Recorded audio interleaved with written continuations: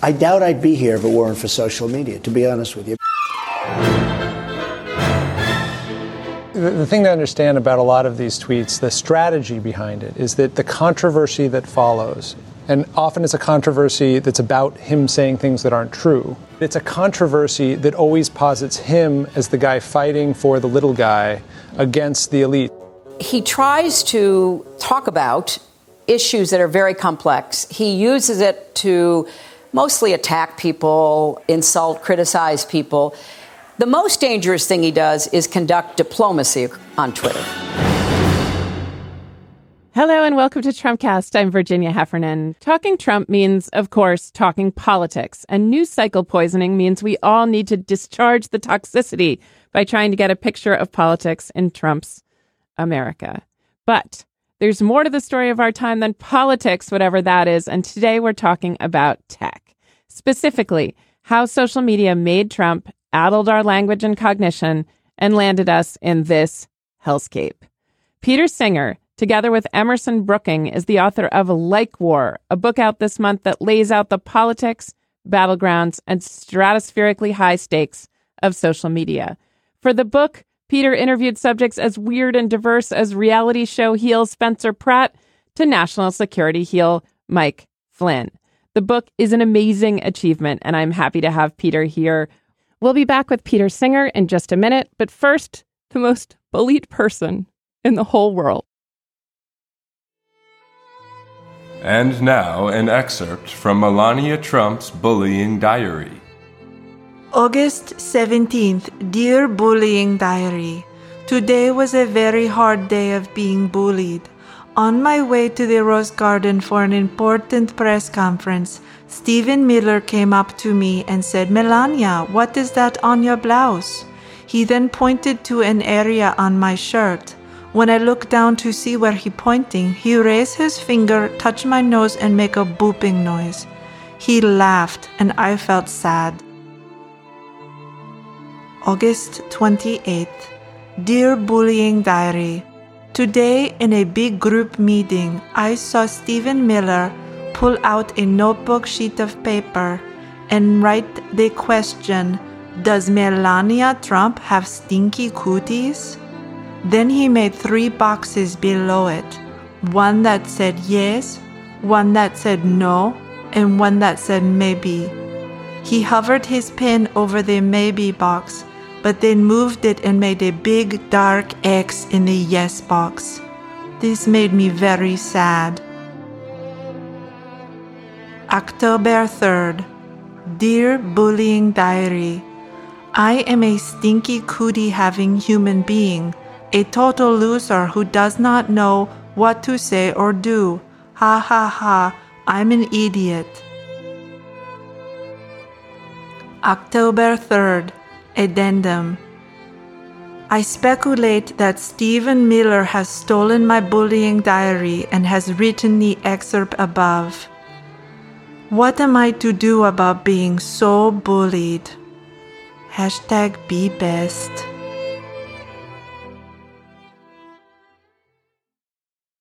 Welcome to Trumpcast, Peter. Thanks for having me on.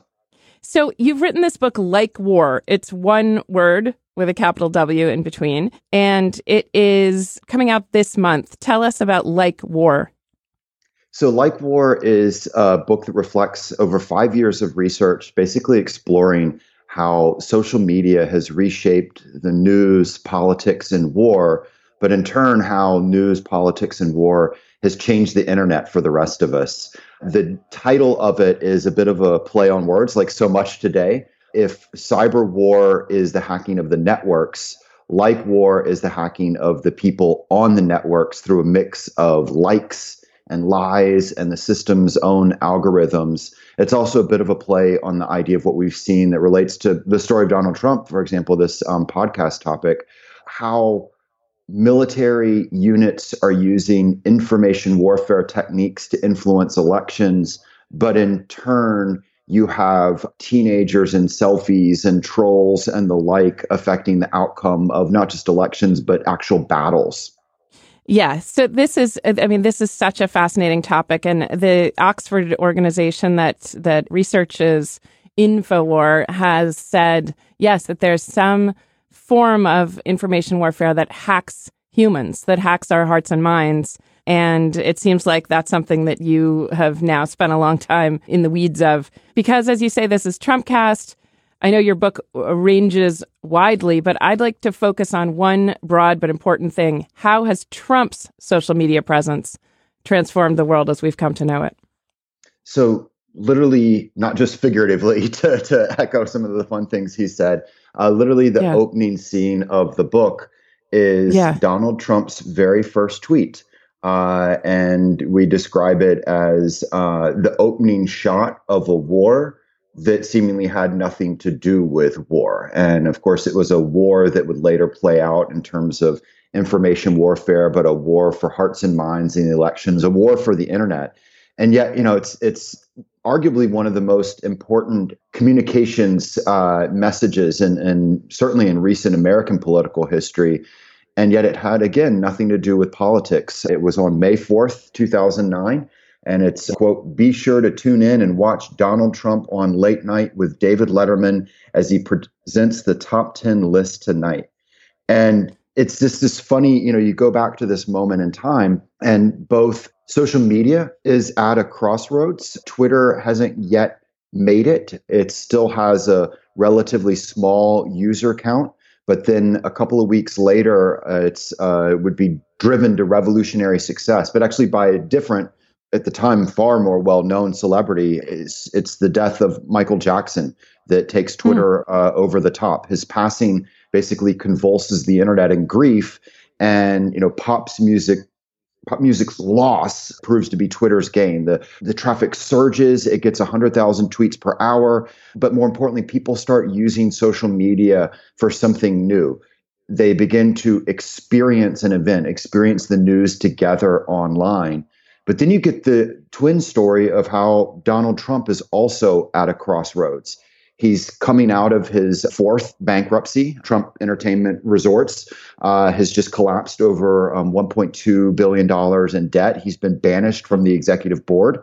He's rebranded himself as a reality television host, but the shine is starting to wear off. He likes to talk about how The Apprentice was a top 10 show, but at that point in time, it actually sunk to the 75th most watched show. It had been put on hiatus. The celebrity spinoff that he's trying to promote is still on the air, but its ratings are also plummeting. And so they turn to social media to announce an appearance on TV to try and then steer other people to watch on TV. Think about how the story is flipped. And yet what's so fascinating about it is not only does it not work, the Celebrity Apprentice season finale that year, just a few days after his first tweet, more Americans elect to watch Desperate Housewives and Cold Case instead. But also very few people reply to it. One of the messages back is, "Okay." Another one is, "Follow me, Donald Trump. I think like a champ." But of course, this moment is an important, again, part of, America's political history, because his jumping online leads to the story of his rise. And we, in the book, track, his early tweets, how they shift, how the tone shifts, the target shift. He begins to become addicted like the rest of us. The networks are literally designed to make you become addictive. He begins to hone some of the strategies that will later propel him into the presidency. He begins, for example, flame wars with fellow celebrities, which, again, if you go back in time, it's was unseemly for a supposed businessman to be getting in arguments in front of the world like a shouty teenager. But it gives him what he craves. It gives him what he needs, attention. And he understands that in this new space, and according to the new rules of the game, attention as can be power, not just power online, but it can translate into power offline. And then, of course, he begins to turn his eye to politics. He changes his tone on Barack Obama, who he had previously described as someone that he was supportive of, thought he was doing really well, he announced, he basically surfaces an old internet conspiracy theory. See how all this circles together. He posts, let's take a closer look at that birth certificate. And the online reaction spikes. And together, Trump and Twitter begin to steer politics into uncharted territory. And, it's just a fascinating story. And then, of course, you move forward, about 1,000 days, and social media has changed.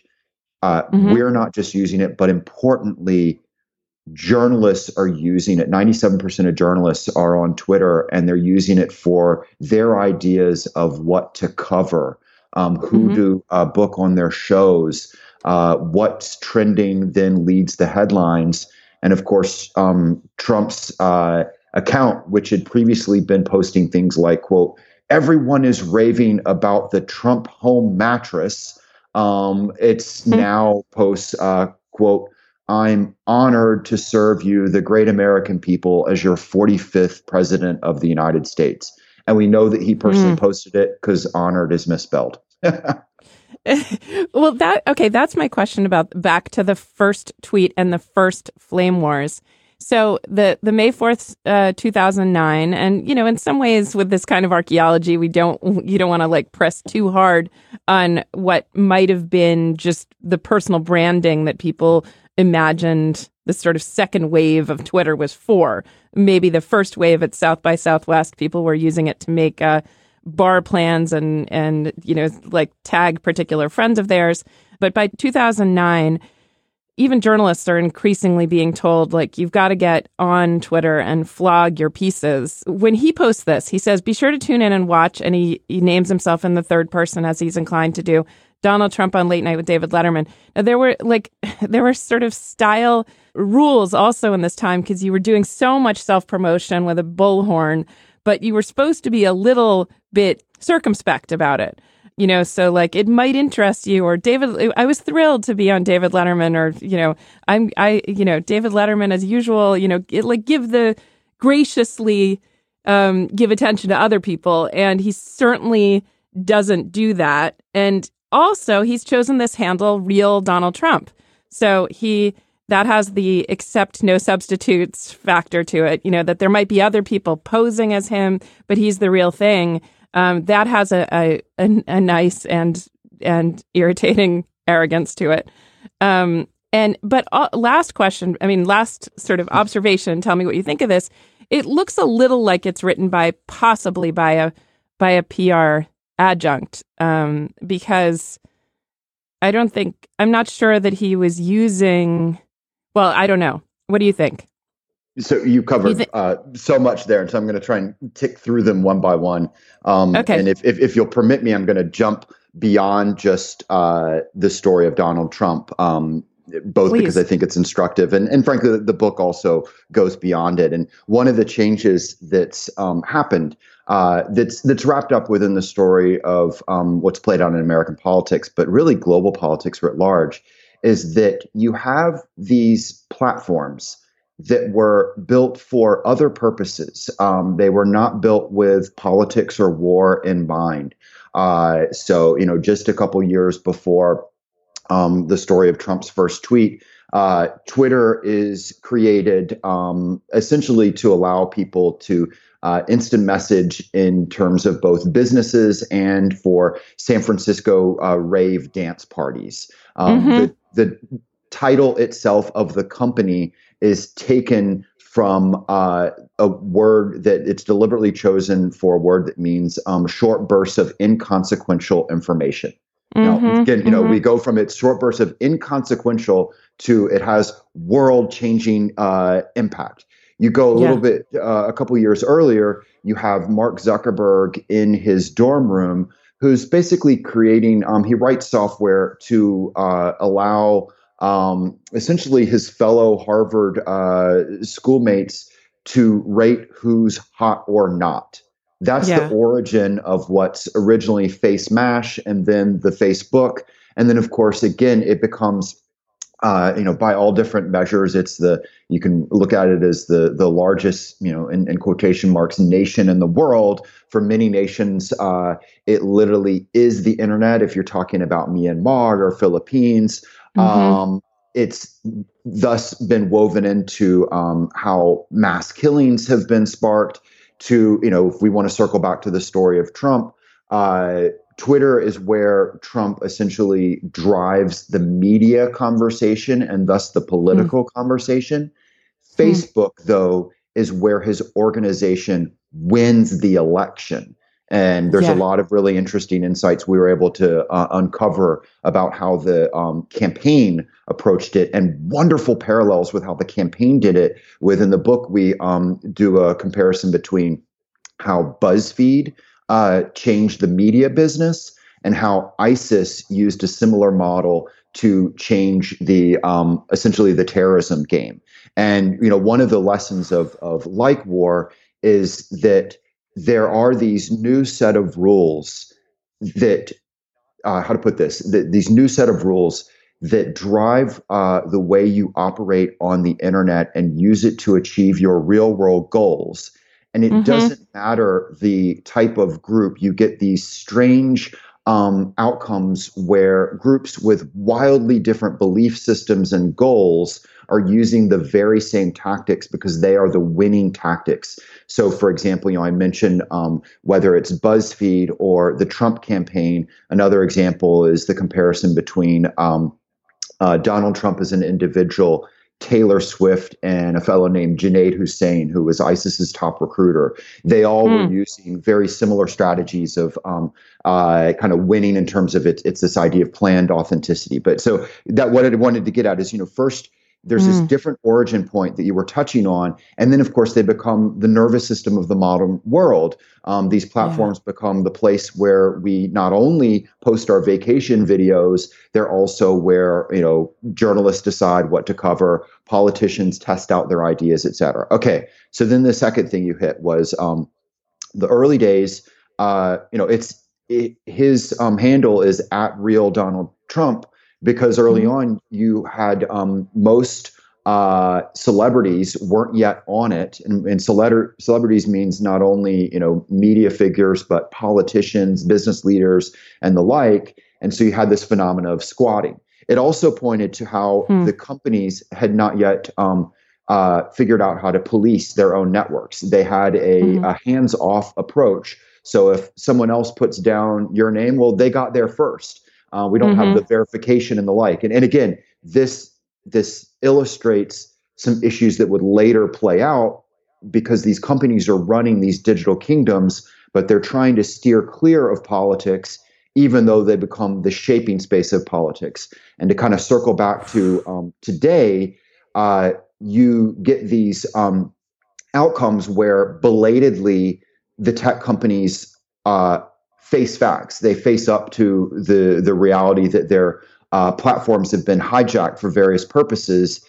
And after the fact, they implement reforms that if they had been in there earlier, American and world politics would be totally different. If you think about, for example, the activities that Facebook and Twitter put into place in the summer of 2018 to screen out Russian bot accounts, fake accounts, and the like, if those had been in place earlier, we're in a very different world. So that's the second thing that's kind of illustrated by your noting, using the handle @RealDonaldTrump. The third, is you hit it exactly right. I went back and read all the old Donald Trump tweets, so you didn't have to. Thank you.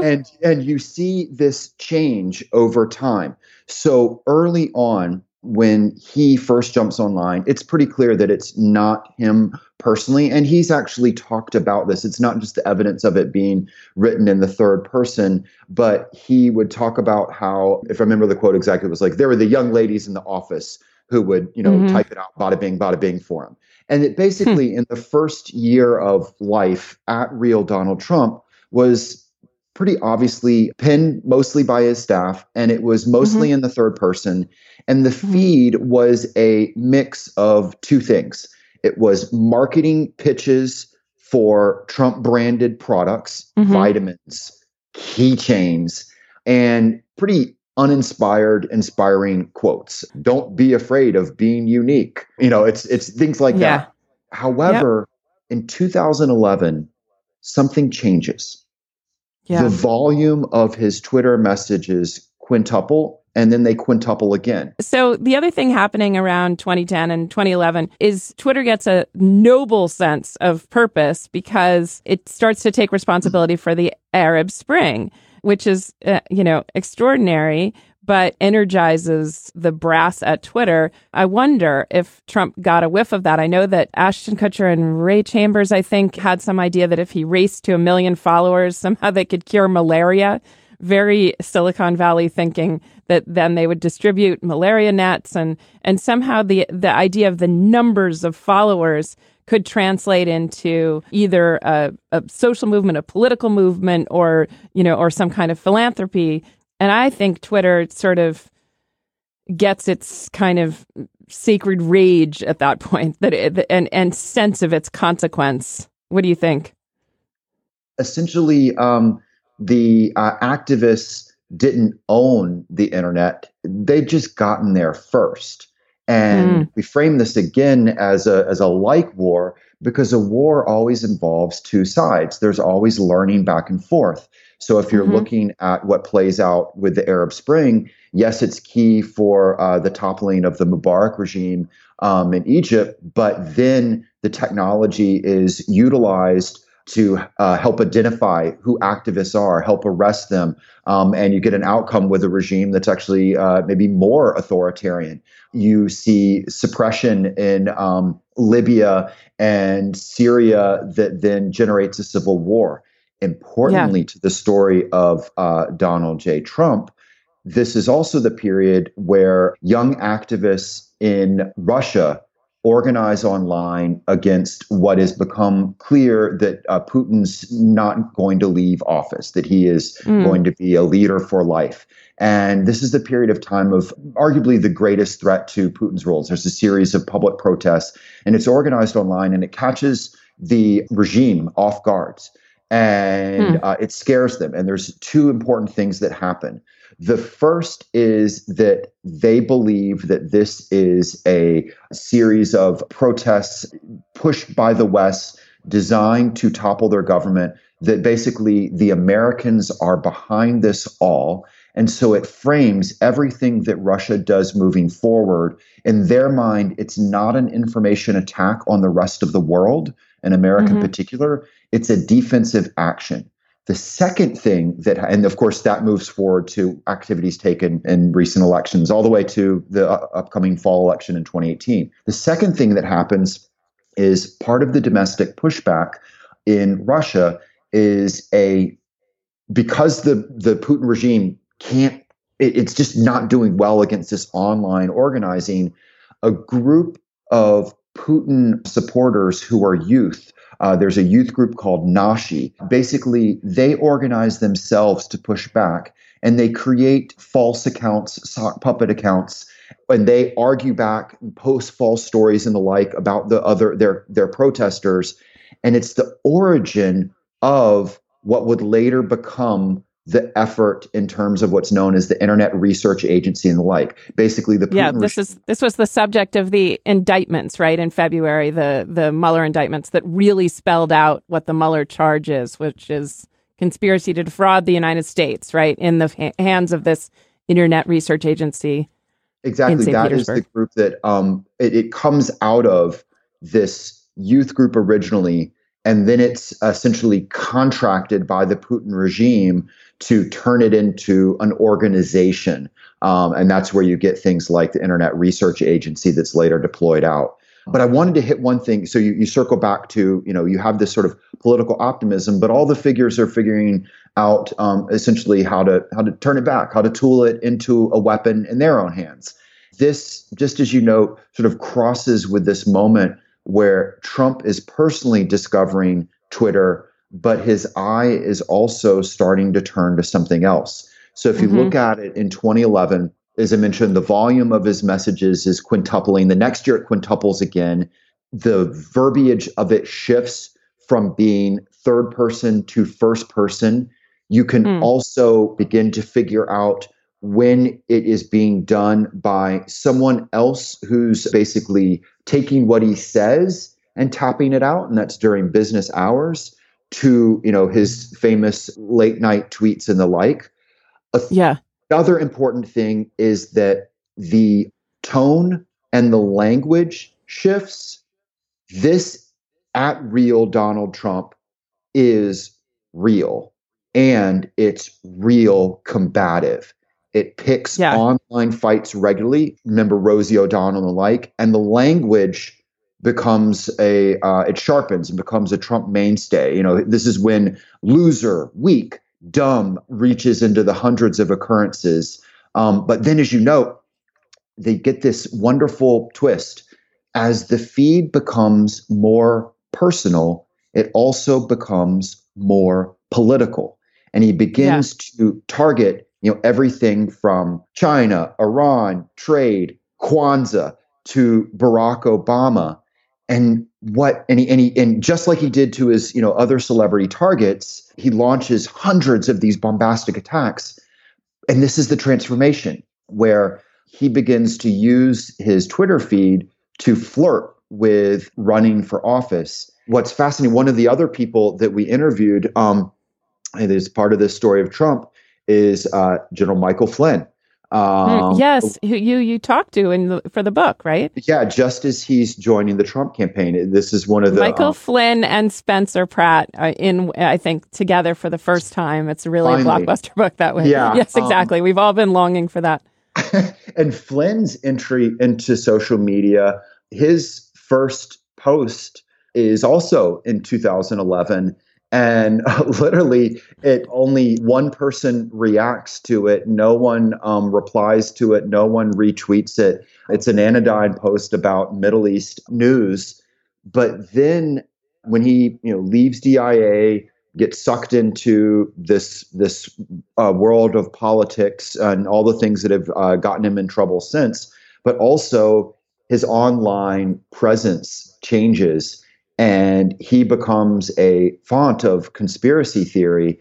And, by contrast with getting like one reaction to posting a news article, when he posts articles on things like Hillary secret child sex ring, to hashtag spirit cooking, which is the conspiracy theory that there is a secret DC cabal of elites who gather for dinner to drink human blood and semen. I mean, this is kooky stuff. But when he's posting, wait, this is Mike Flynn himself, not Mike Flynn Jr. This is Mike Flynn Sr. Yes, Senior. He posted on Pedogate and the spirit drinking or whatever.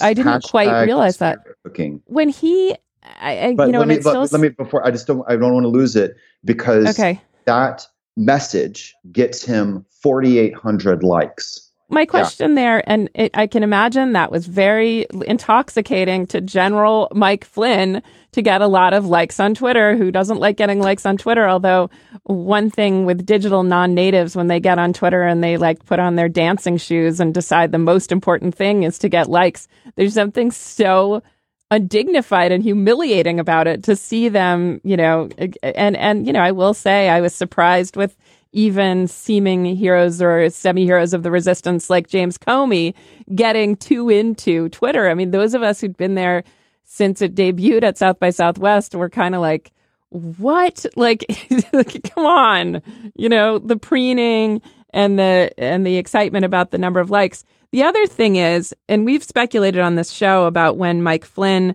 broke bad and seemingly went to work for the Turks, how that happened to a general, how he got his head turned by. I mean, you don't have to say, you don't have to caveat it with seemingly. Yes. I mean, you've got the contract of a $530,000 deal. This is the great thing of a book. You're talking about the rendition, the rendition contract with Erdogan. All these fascinating Mike Flynn stories.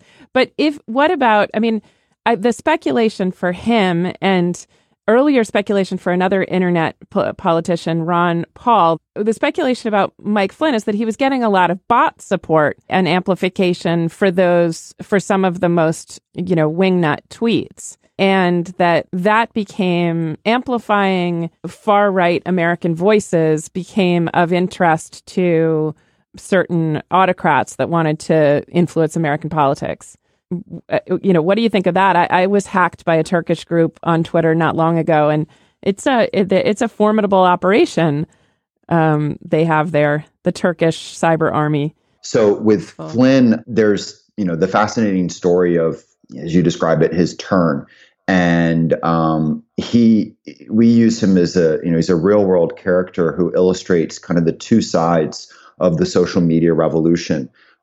He spoke about how, as a military officer, the rise of the internet was one of the biggest changes of his career. And it changed the way he looked at the world and the value of information. And that, in particular, it links to this story of what's known as OSINT, open source intelligence. So HUMINT is like spies. SIGINT is code breaking. OSINT is the idea that the information's out there in the open. And he said, when he starts out in his career, OSINT is in his words, like the redheaded stepchild. It's of no value. No one really wants it. And then with the rise of the internet, suddenly it's all out there. His phrasing was, there's gold nuggets just waiting to be collected. And it's part of how he helps lead the effort to, run down remnants of Al-Qaeda in Iraq, to his ideas for remaking not just the Defense Intelligence Agency when he's made the director of it, but the intelligence community writ large. It's kind of part of his big vision, but then it kind of collapses for a variety of reasons. And his aggressive moves, his management style, et cetera, basically is like too much.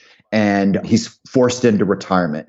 And you have this kind of moment, like if that was just the story, Flynn would be portrayed as one of these forward-looking kind of prophet of the social media revolution who, paid the price for seeking change. But of course, his tale doesn't end there. And just as it's everything from he personally doesn't take the dismissal well. He channels his energy into kind of two things. One is making money through a consulting business. And two, he's becomes known as a critic of the Obama administration, but not just a typical critic. It's pretty extreme. It's, they're betraying the nation. And it gives him celebrity and money beyond his, dreams that he had made in the military, but it brings in these new entanglements, whether it's the $530,000 contract with the Turkish government-linked company that becomes questionable when he fails to register as a foreign lobbying agent, to $45,000 to speak at a Russian government-sponsored gala, and he sits next to Vladimir Putin. But most important, it brings him to the attention of Donald Trump, who had just announced his run for office, but doesn't have advisors and campaign surrogates that he needs. And Flynn is scheduled to meet with Trump for 30 minutes. When their conversation ends, 90 minutes later, he comes away with another insight into the future. He says, quote, "I knew he was going to be president of the United States." And, Flynn then becomes his, he'd been known as the angriest general, and it becomes, one of Trump's angriest campaign surrogates, but also kind of burnishes him with, here's an ex-general speaking on behalf of this real estate tycoon.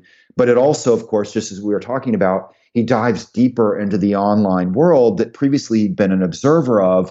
And the result is just not pretty. And, we talk about all these conspiracy theories. He posts messages of hate. There's retweets of anti-Semitic messages.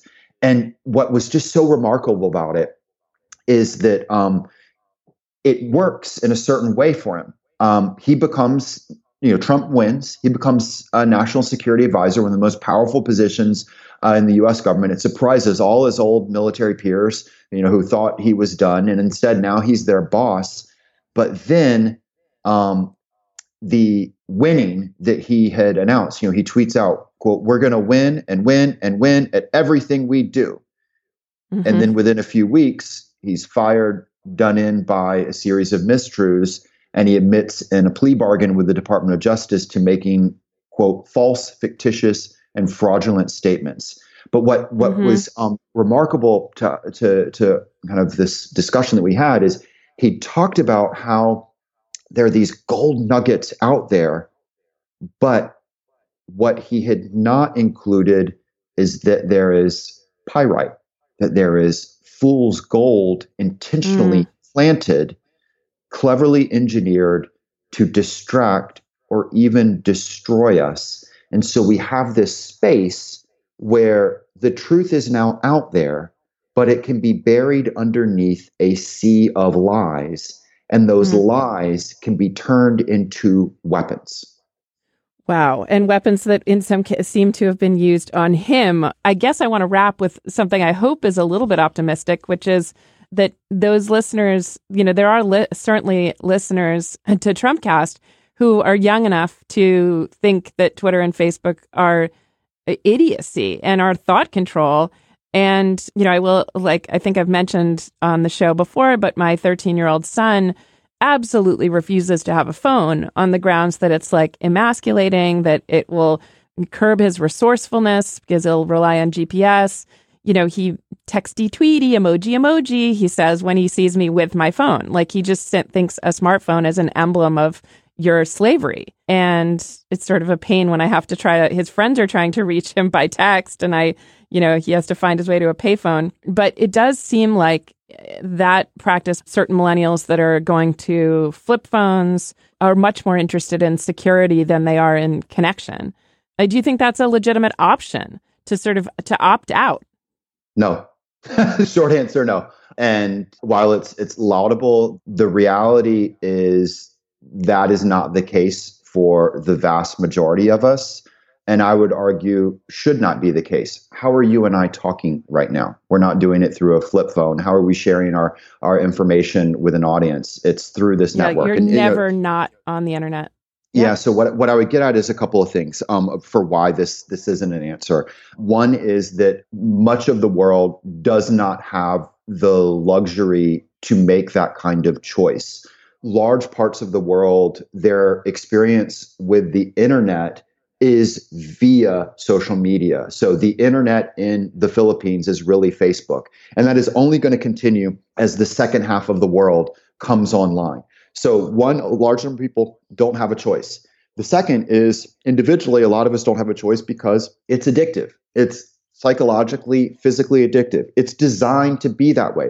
Even the color red for the Facebook alerts was deliberately chosen that way because it attracts your eye and then it makes you feel good when you make red go away. Any campaign that says, just stop using social media will be as successful as the Just Say No campaign that is now rightly mocked on social media. So instead, what we have to do is understand the new rules of the game. And that's what the book was about, is that to make a pop culture reference, it's like the movie Rounders and the game of poker. If you sit down at a poker table and you don't know who the mark is, you're the mark. You're the mark. And it's not just a generational thing. I wish it was true that, millennials get it and boomers don't. But again, the actual studies show that your age, your education level, your intelligence level, none of them are an inoculator from being taken in online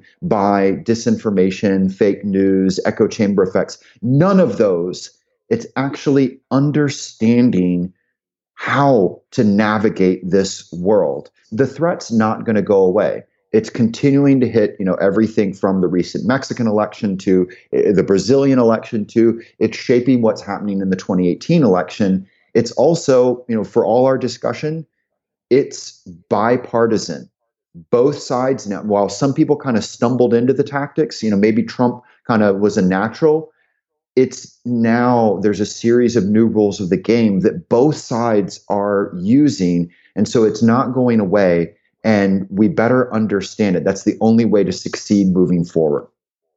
Well, I recommend your book on this score, Like War, to listeners. Thank you so much for being here, Peter. I really appreciate it. Thank you. And that's it for today's show. What'd you think?